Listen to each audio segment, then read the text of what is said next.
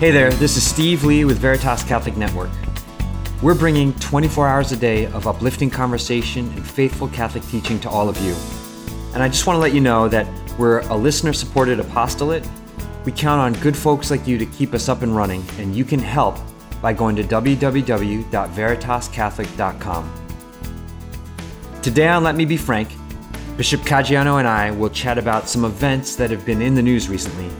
We'll talk about the Hagia Sophia and Notre Dame, some recent attacks on Catholics here in the States, 2 Supreme Court victories, and we'll get an update on how things are going here in the Diocese of Bridgeport.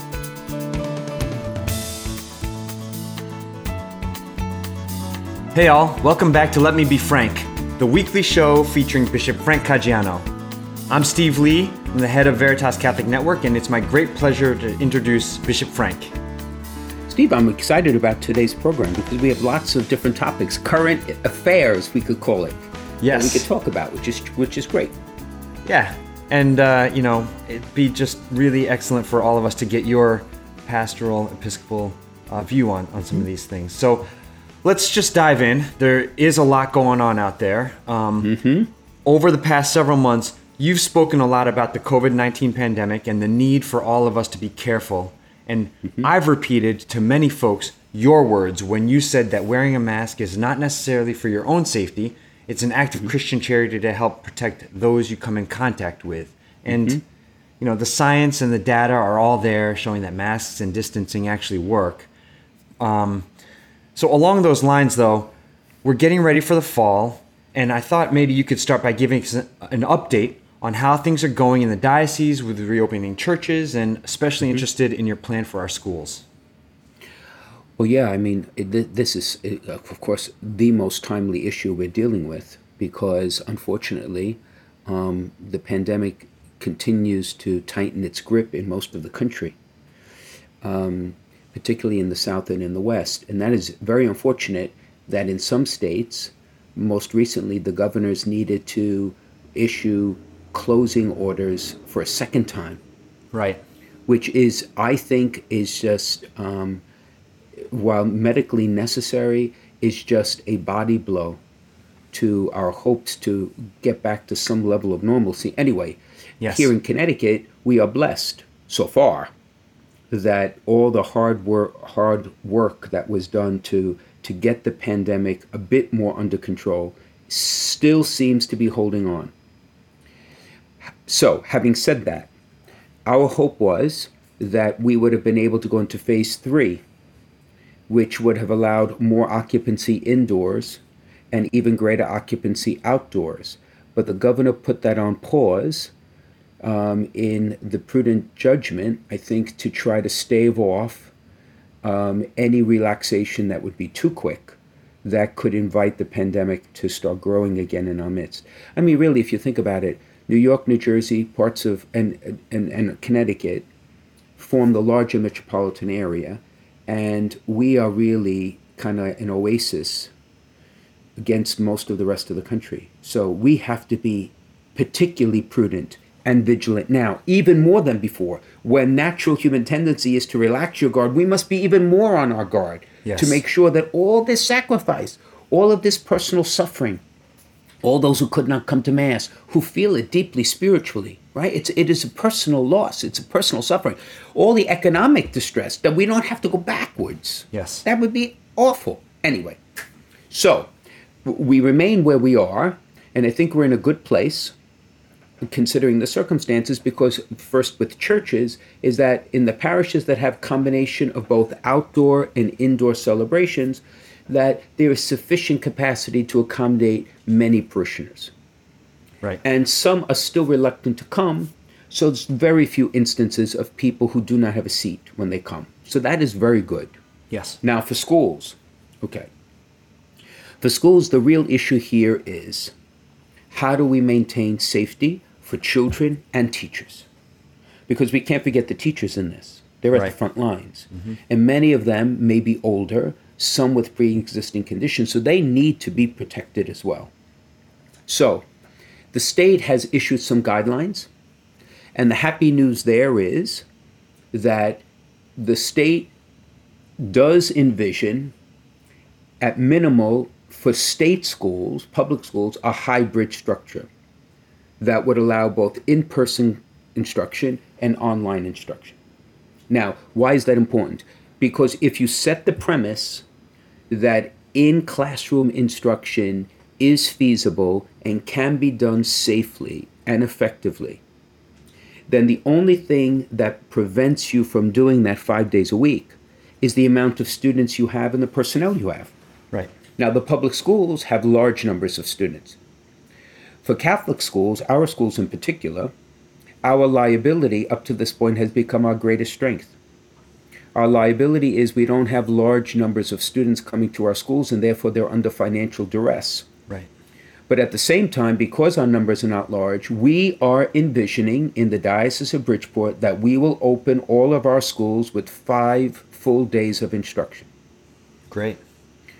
Which is, I think, a service to young people who in isolation in times of lockdown and quarantine are beginning to feel the psychological and spiritual effects of being alone. Yes. And I think it's a service to our parents who are struggling to keep some semblance of normalcy and work. Because if a parent is going to have to go to work and pay for daycare in the days when a child's not in school, I mean, I'm not sure what you're going to work for, because all your money is going to be really spent just trying to care for your children. And in effect, the family will be under severe financial distress. So as an aid to families, society, and our children, this is what we're envisioning.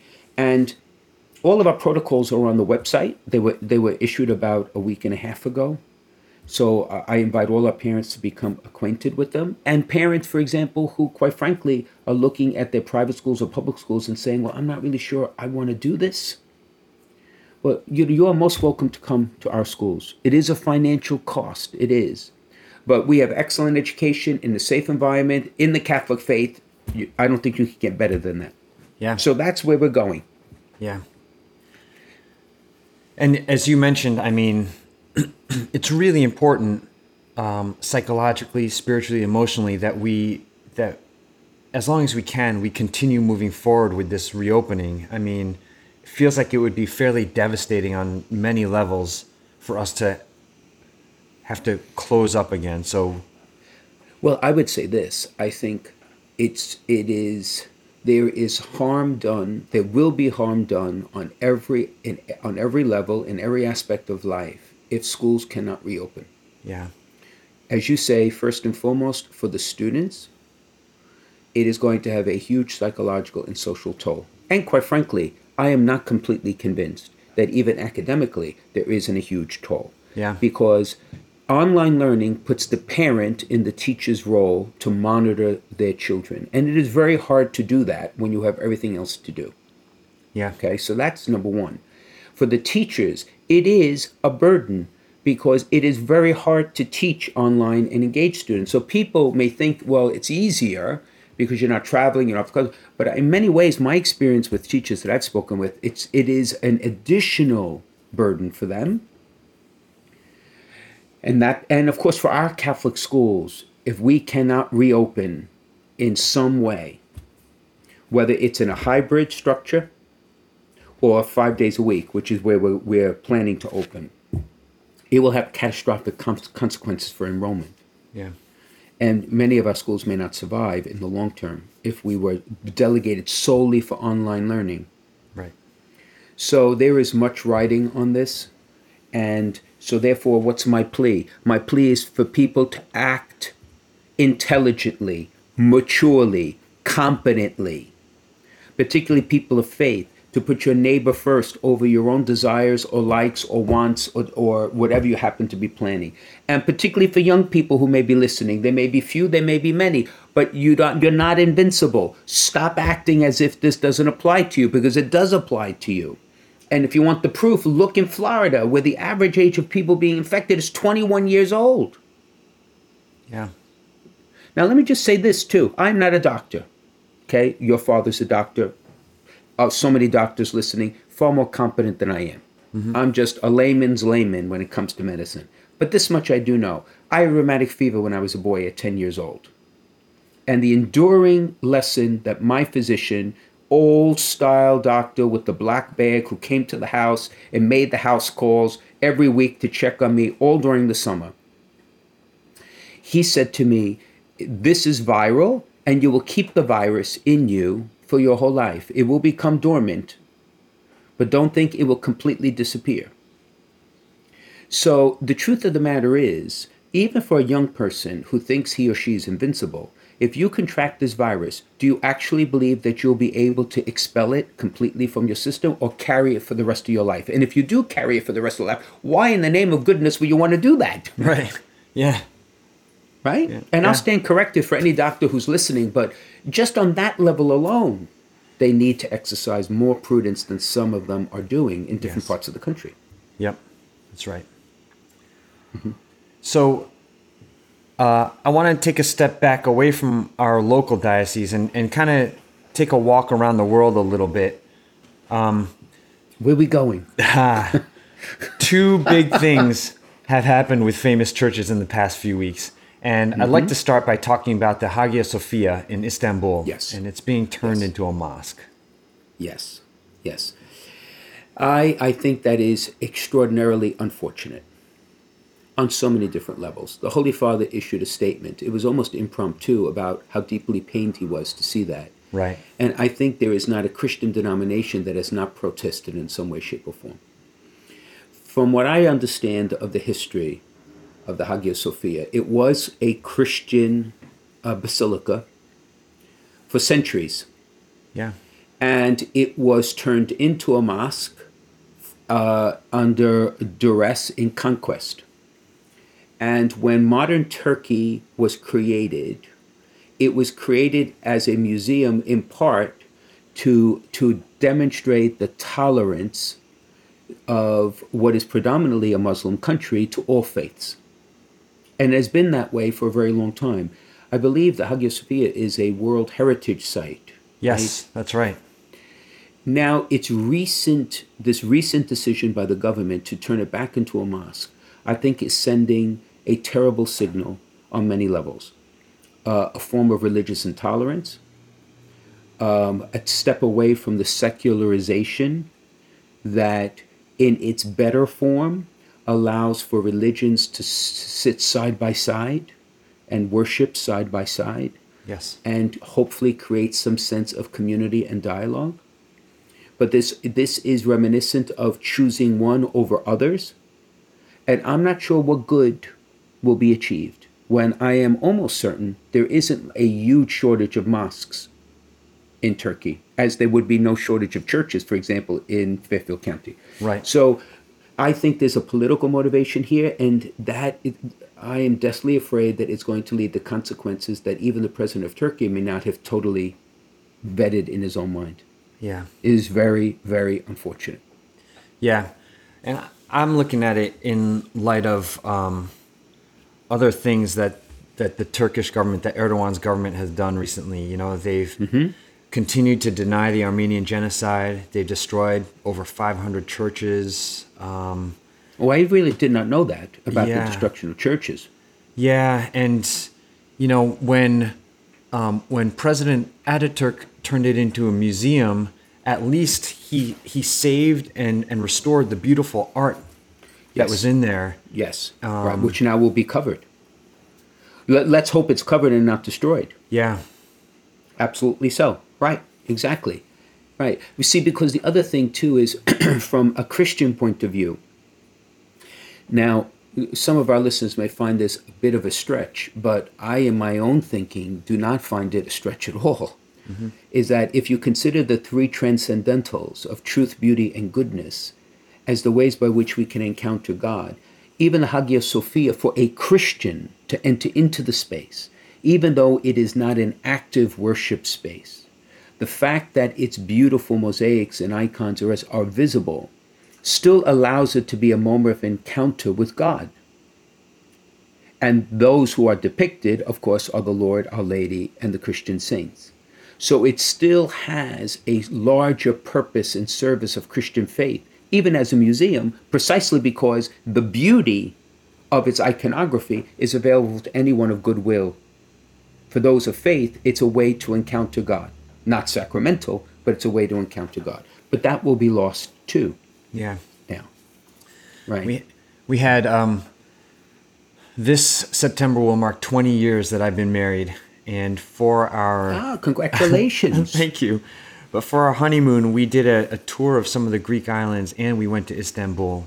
And my wife and I went into the Hagia Sophia, and it was just incredible. It's enormous. Yeah. In its day, it was the largest church in existence. Yeah. Yeah, absolutely. And as you said, Excellency, the Holy Father has said that he's deeply saddened by this. The Orthodox Patriarch of Constantinople said, he spoke about his sadness about this happening. But there's not a greater outcry over what might happen to this historic site, the World Heritage Site.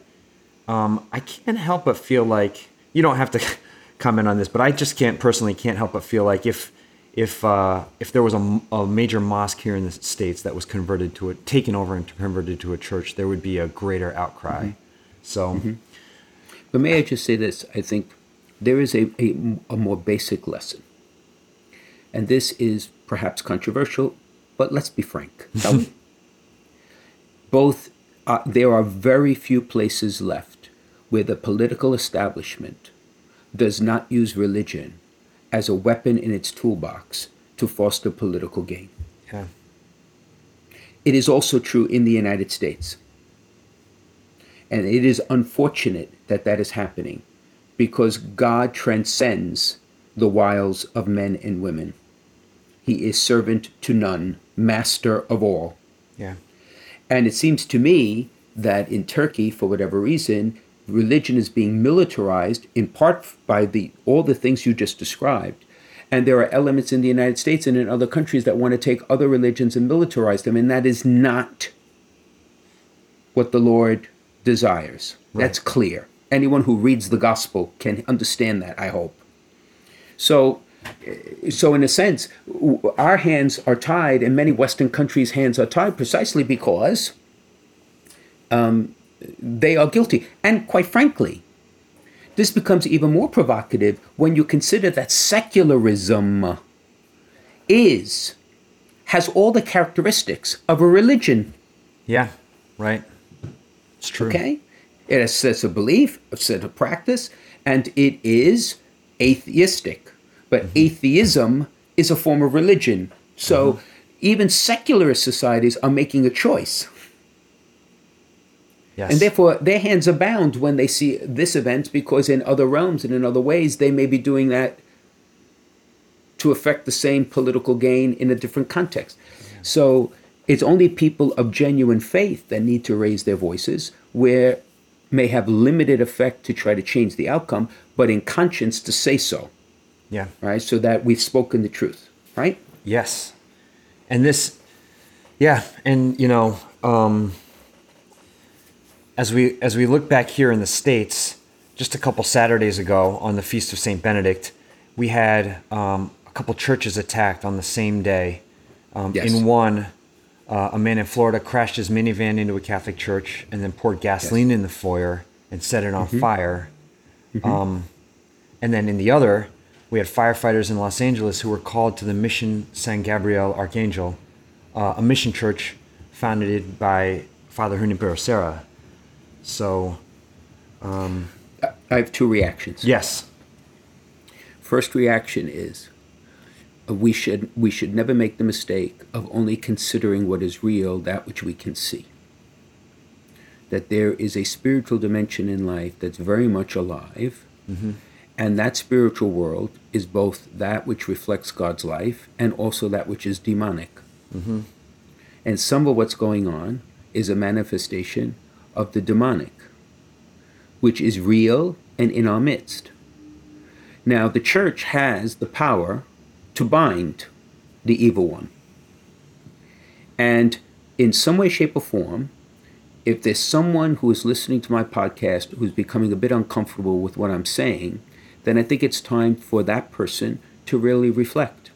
Yeah. When we say that we hold in faith that the devil is real and that he is present in our midst, and there are demonic spirits, because it would seem to me that some of this is being driven precisely in the spiritual forum.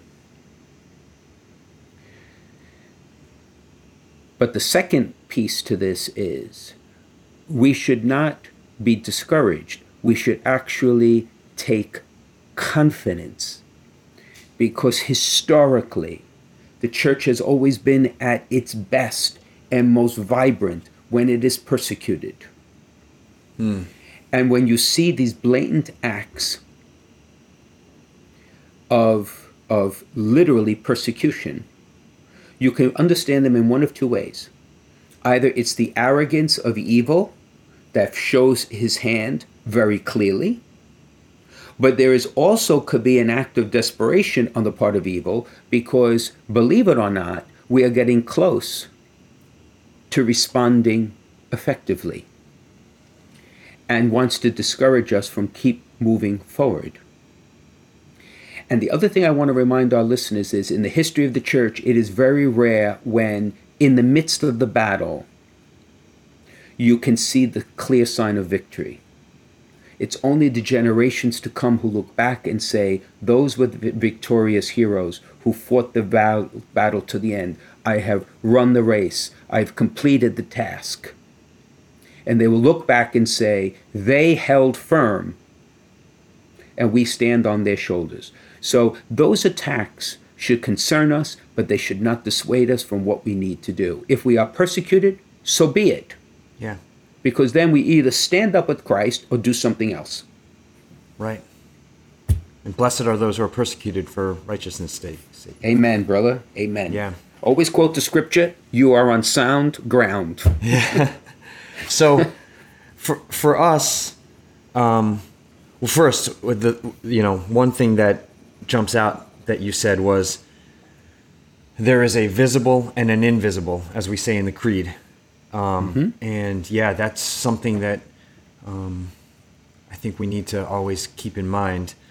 For us as Christians and as Catholics, the response to this persecution is not just perseverance, but it's prayer and especially love, right? Action of love. Absolutely. Absolutely. In the end, the appropriate response, in my opinion, would be vigilance, conversion, and forgiveness.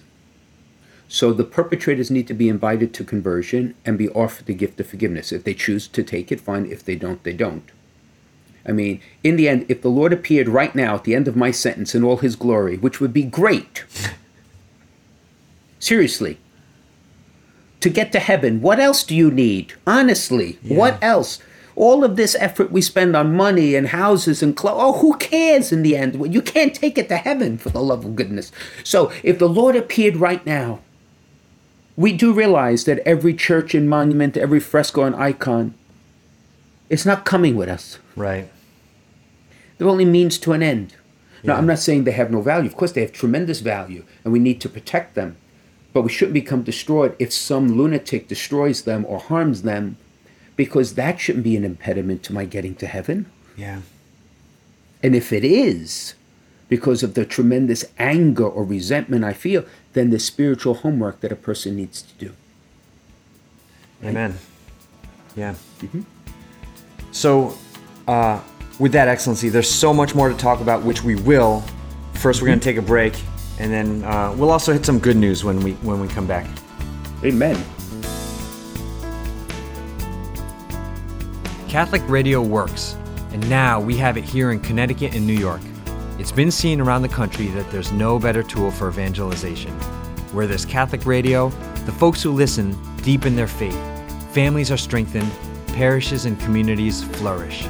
So, let people know you're listening to Veritas, tell your friends to tune in, and let's make an impact here for Jesus and his church. This is Steve Lee for Veritas Catholic Network. Welcome back to Let Me Be Frank. This is the show that features Bishop Frank Caggiano of the Diocese of Bridgeport. We're taking a look at some of the things that have happened around the world over the past couple weeks. And we're going to take our attentions, Excellency, over to France. You know, we just hit on some heavy news with churches in Turkey and in the States, but we have some good news.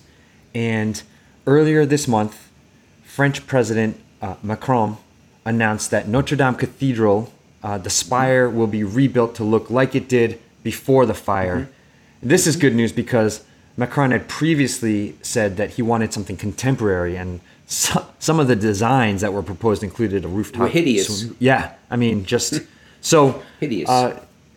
Obviously, you are also happy with this news. Absolutely. Of course, from what I read, it was done basically for expediency's sake.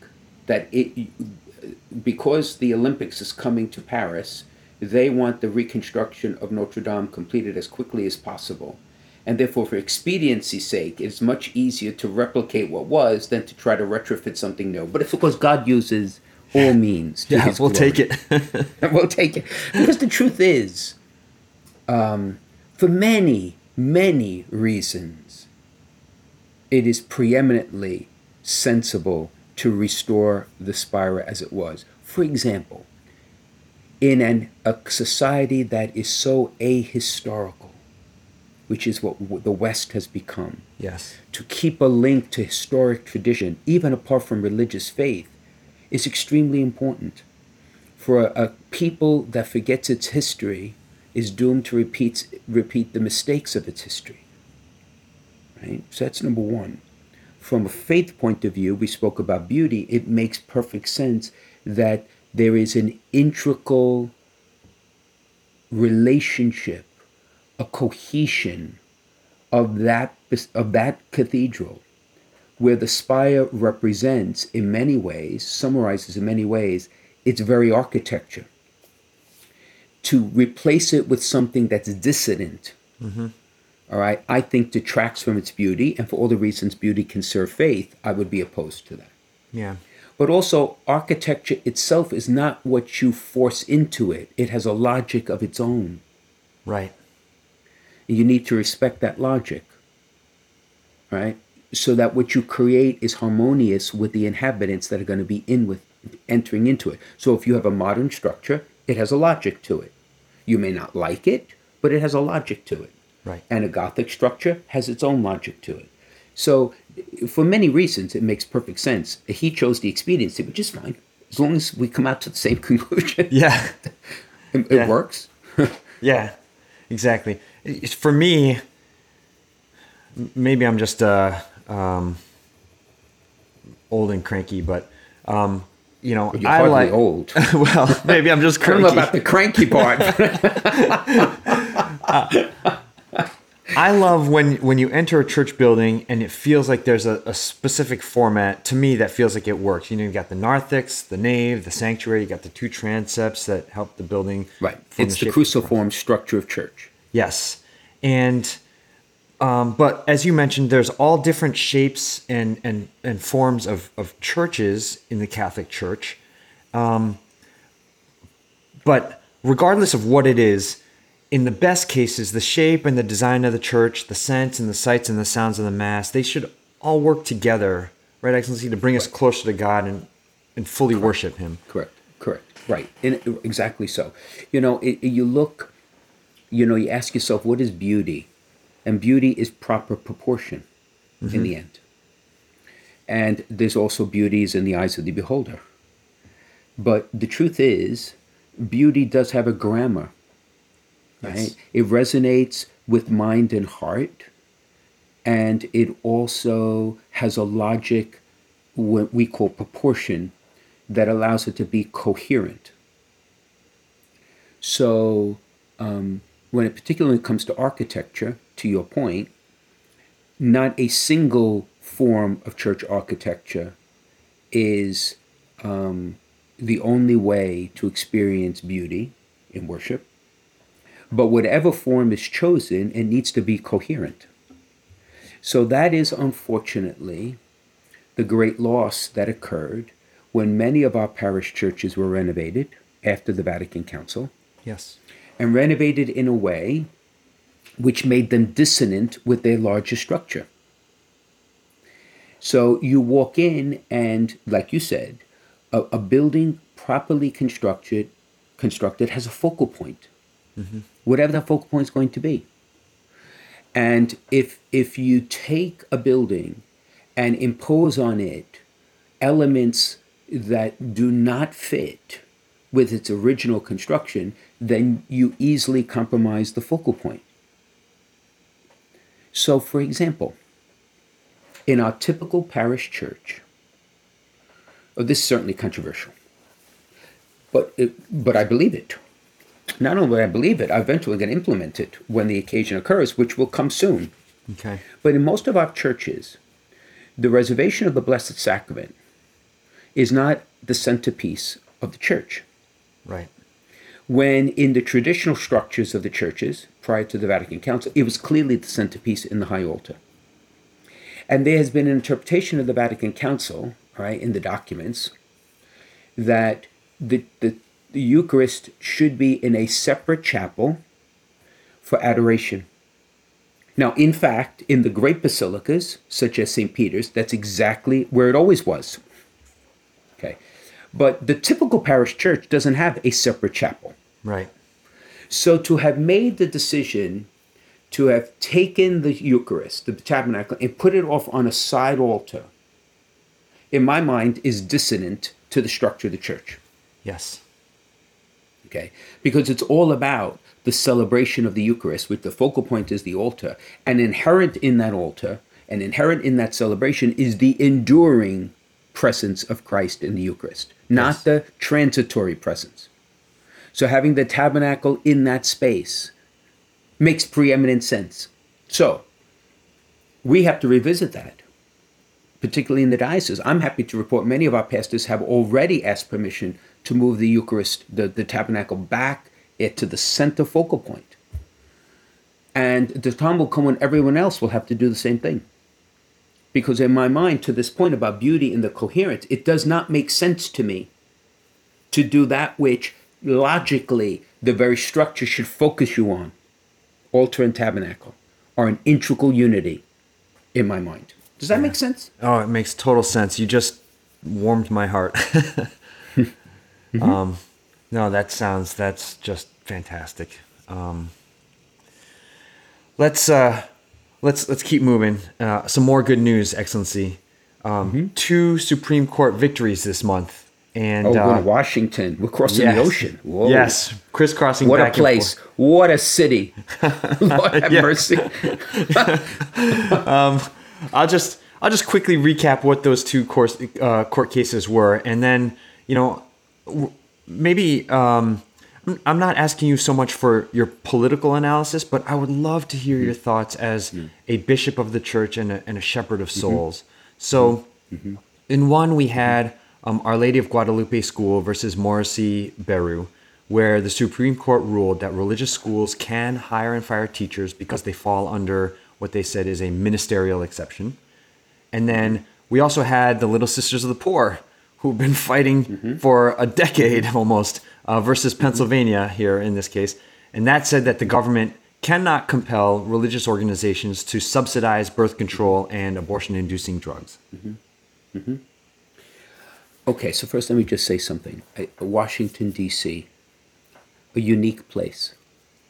Great people, hardworking civil servants, without whom we would not have a functioning government. Our political leadership in every stripe and party really need to have some soul searching as to whether or not we can continue to live in an environment where dialogue and discourse is not even possible. And that's why I said what I said about what a city. A city, by definition, is a community of individuals who live in common life. So our politicians, no matter who they are, what party, it's irrelevant, okay, need to be men and women who can respectfully dialogue in their differences and hold on to your positions. Right. I'm not suggesting a great mediocrity, but because in this issue, there has to be rational discourse. Why do I say that? Okay, I think Again, I'm not a politician and I am not a lawyer, so I'm giving it from a layman's point of view.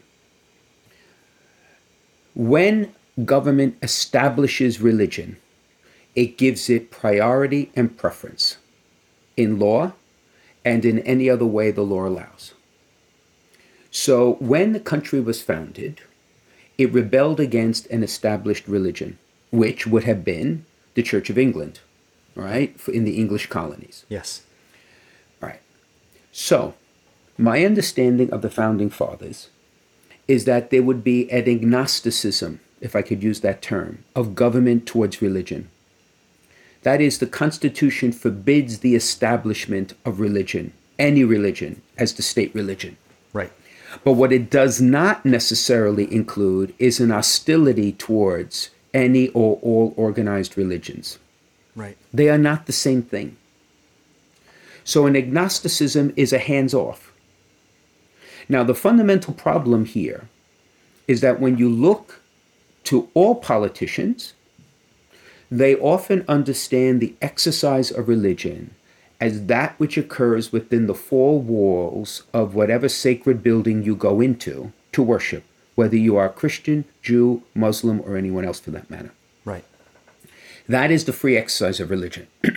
We who are believers, particularly Christians, Catholic Christians, our free exercise of religion is not confined to four walls. That's the free exercise of worship, not the free exercise of religion. Because Yes. we also need to have the ability to exercise that which we believe in the public square, provided we do no direct harm to anyone else. So, when you look at the question of exercise of religion, when the political winds confine it to inside sacred space, and when you look at the original notion of an agnosticism or a hands-off to all religions to have evolved into some sense of a hostility towards organized religion, that is why these two Supreme Court victories are extremely important. Right. Because the first deals with our schools. So it's not worship, it's an exercise of faith.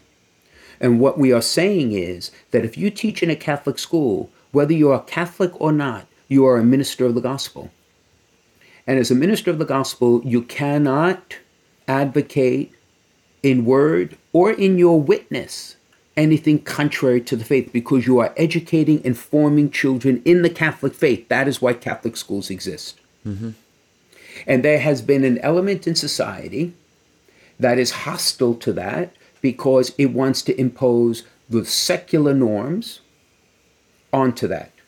But those secular norms cannot be held completely consonant with faith, because there are lifestyles condoned in secular society that cannot be condoned in faith. So the Supreme Court said that is a legitimate exercise of religion to have a ministerial exemption for teachers in Catholic schools. So they are, I think, it is a seminal decision in so much it is recognizing that the free exercise of religion is not just simply in the four walls of your sacred building. It's important. Now, we as a church have to make sure that those who are given ministerial exception live as ministers of the gospel. Yeah. You can't have the exception and then not challenge and support people to do what they asked to be done. Same thing for the Little Sisters of the Poor, and that is, they are the resources of the church and its employees to be used to support that which is contrary to the faith. Again, if you have a more hostile approach to organized religion, then you say, well, you must do this because the prevalent norm in society allows for X, Y, and Z. And what the Supreme Court is saying is, in the case of contraception, no, that is not. That would be a violation of the exercise of religion for them to actually sponsor this. So I'm hoping that these rulings in the Supreme Court will bring us back to much more of a balance where government is not to support organized religion, but doesn't stand in hostility or suspicion of organized religion, because it should not do that. Right. Because there's an essential role for the common good that religion plays and I believe essentially Christian faith plays. Yes. Yeah. So the pendulum maybe is being carved out into the middle. Now, I said before, in passing, I'll say it again, the secular agenda is itself somewhat of a religious manifestation. It is based on beliefs, it's based on an anthropology, and it's based on a stance towards God that in some way has all the elements of what a religion would look like. Yes. So this is not a question of religion and no religion. It's almost, one could say, it's organized religion and unorganized religion. And therefore, I would argue that you need agnosticism on all ends if we're going to keep faithful to the Constitution. Yes. Yeah. And I would love to hear reaction from those who are listening, who are lawyers and, who are political experts, to see whether or not what I just described makes sense. But to me, it's the larger context that makes these victories extremely important. It's setting the pendulum back where it belongs. Right. Yep. Yep.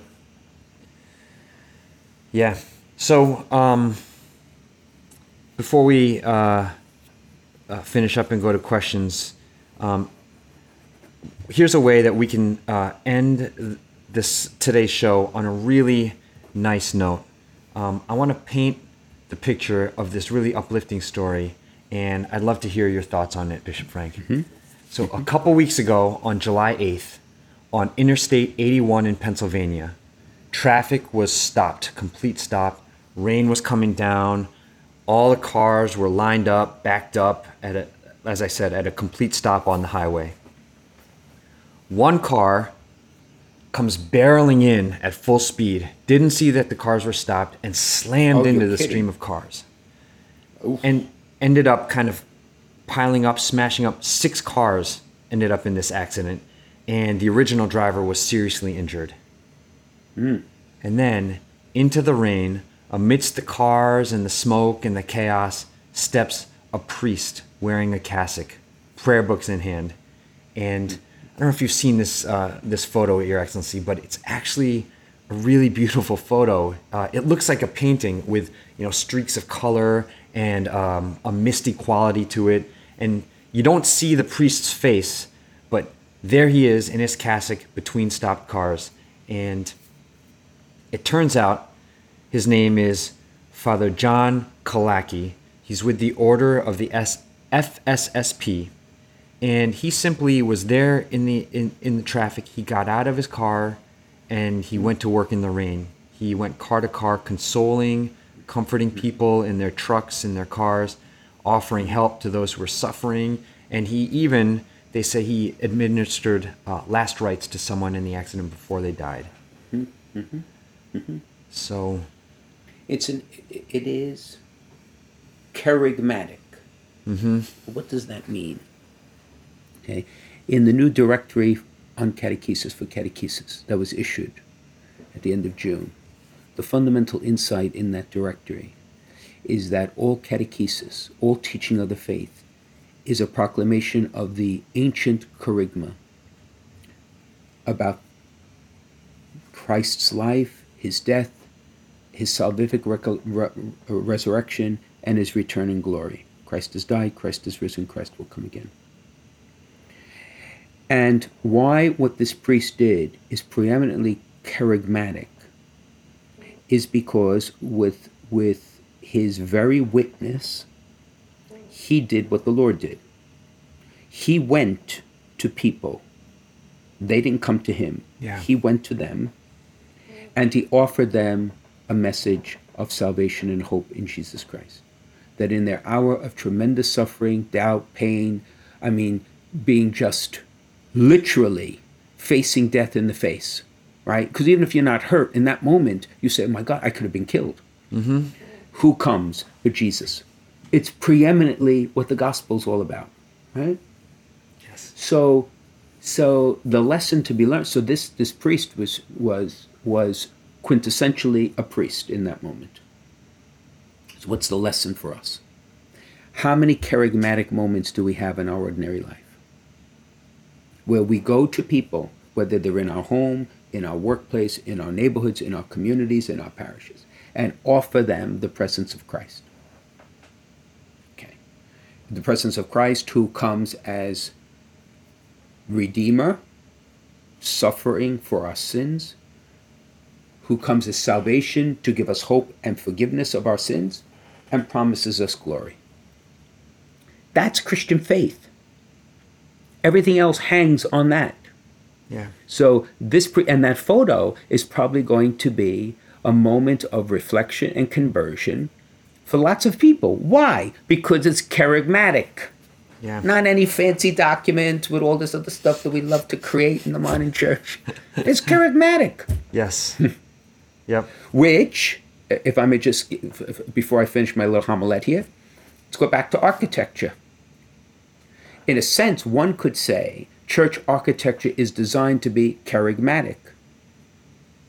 That without the use of words, but with image and sign and structure and color, one encounters the salvific message of Jesus Christ. Now, in a church, it's at that altar, in his death and resurrection, that it begins and ends, my friends. That's where it is. It's the heart of it. So it seems to me that this priest was really, at that moment, he was doing what God had called him to do from when he was conceived. Mm-hmm. That's beautiful. Yeah, if you haven't seen the photo, I encourage everybody listening to go search it out. You can find it on National Catholic Register or many Catholic outlets. You know what, Steve? Why don't you see if you can put it on the website, Veritas? Yeah. You know what? That's a great idea. I'll do that. I'll link to the story. Yep. Oh, okay, so one more break, and then when we come back, we'll have listener questions for Bishop Frank. We need Catholic radio because we need the voice of the church in the public forum. We live in a time that the secular voice dominates so thoroughly that we need to get that Catholic perspective out. Just as Fulton Sheen used radio and TV in the last century, we need to continue to use this means to announce the Catholic faith in the public forum. Welcome back to Let Me Be Frank with Bishop Frank Caggiano. Excellency, this week we got a question in from Pat from St. Peter Parish in Danbury. The question was submitted through the Veritas app. So, yeah. So Pat says, I would like to hear Bishop Frank's thoughts on centering prayer and Lectio Divina. So those are two separate things, obviously, Excellency. Why don't you start first with centering prayer? Well, I kind of see them as mutually complementary, in so much as, like we mentioned a few programs ago, centering prayer can help establish the context within which one can be disposed to pray. Lectio Divina is a form of prayer that can give structure and substance to your prayer. So centering prayer is really the use of a mantra or other form to quiet your spirit, right? To eliminate the distractions around you. And for some of us, myself included, that is the lion's battle each time you sit to pray. Right? Because we are very much a busy and distracted world. So centering prayer, even just a simple phrase, can be used over and over again in a meditative state to kind of center yourself. And of course, it's all about encountering the person of Jesus. So I think it's extremely important to the extent that a person can do that in the various forms of centering prayer that exist. You need to calm your spirit to receive. Right. Now, Lectio Divina is a fruitful way of breaking open sacred scripture, right? To allow the reading of scripture in a structured and meditative way, to try to enter into that so that it can be what it is, a privileged way to encounter the real presence of Christ. Okay? It is different from scripture, but it is a real presence of Christ. Now, why is that important? Okay, it is important because in the secular world in which we live, many of our young people and now some of our middle-aged people who once were young have been exposed to Scripture only in the historical critical method, only in a way to try to force it into the presumptions of the modern world that truth is either scientific or historically verifiable in other correlating documentation. Okay. So they see it as a critical in that critical mode, rather than in what it is designed to be. It is the Word of God offered as the means to encounter the life of God and the salvific truth that comes to us through the inspiration of the divine given to the authors of sacred Scripture. So you don't read the Gospels to figure out where the Q source is in prayer. Okay, you read the Gospels to encounter Jesus Christ. Yes. And so Lectio Divina is a powerful way in order to do that.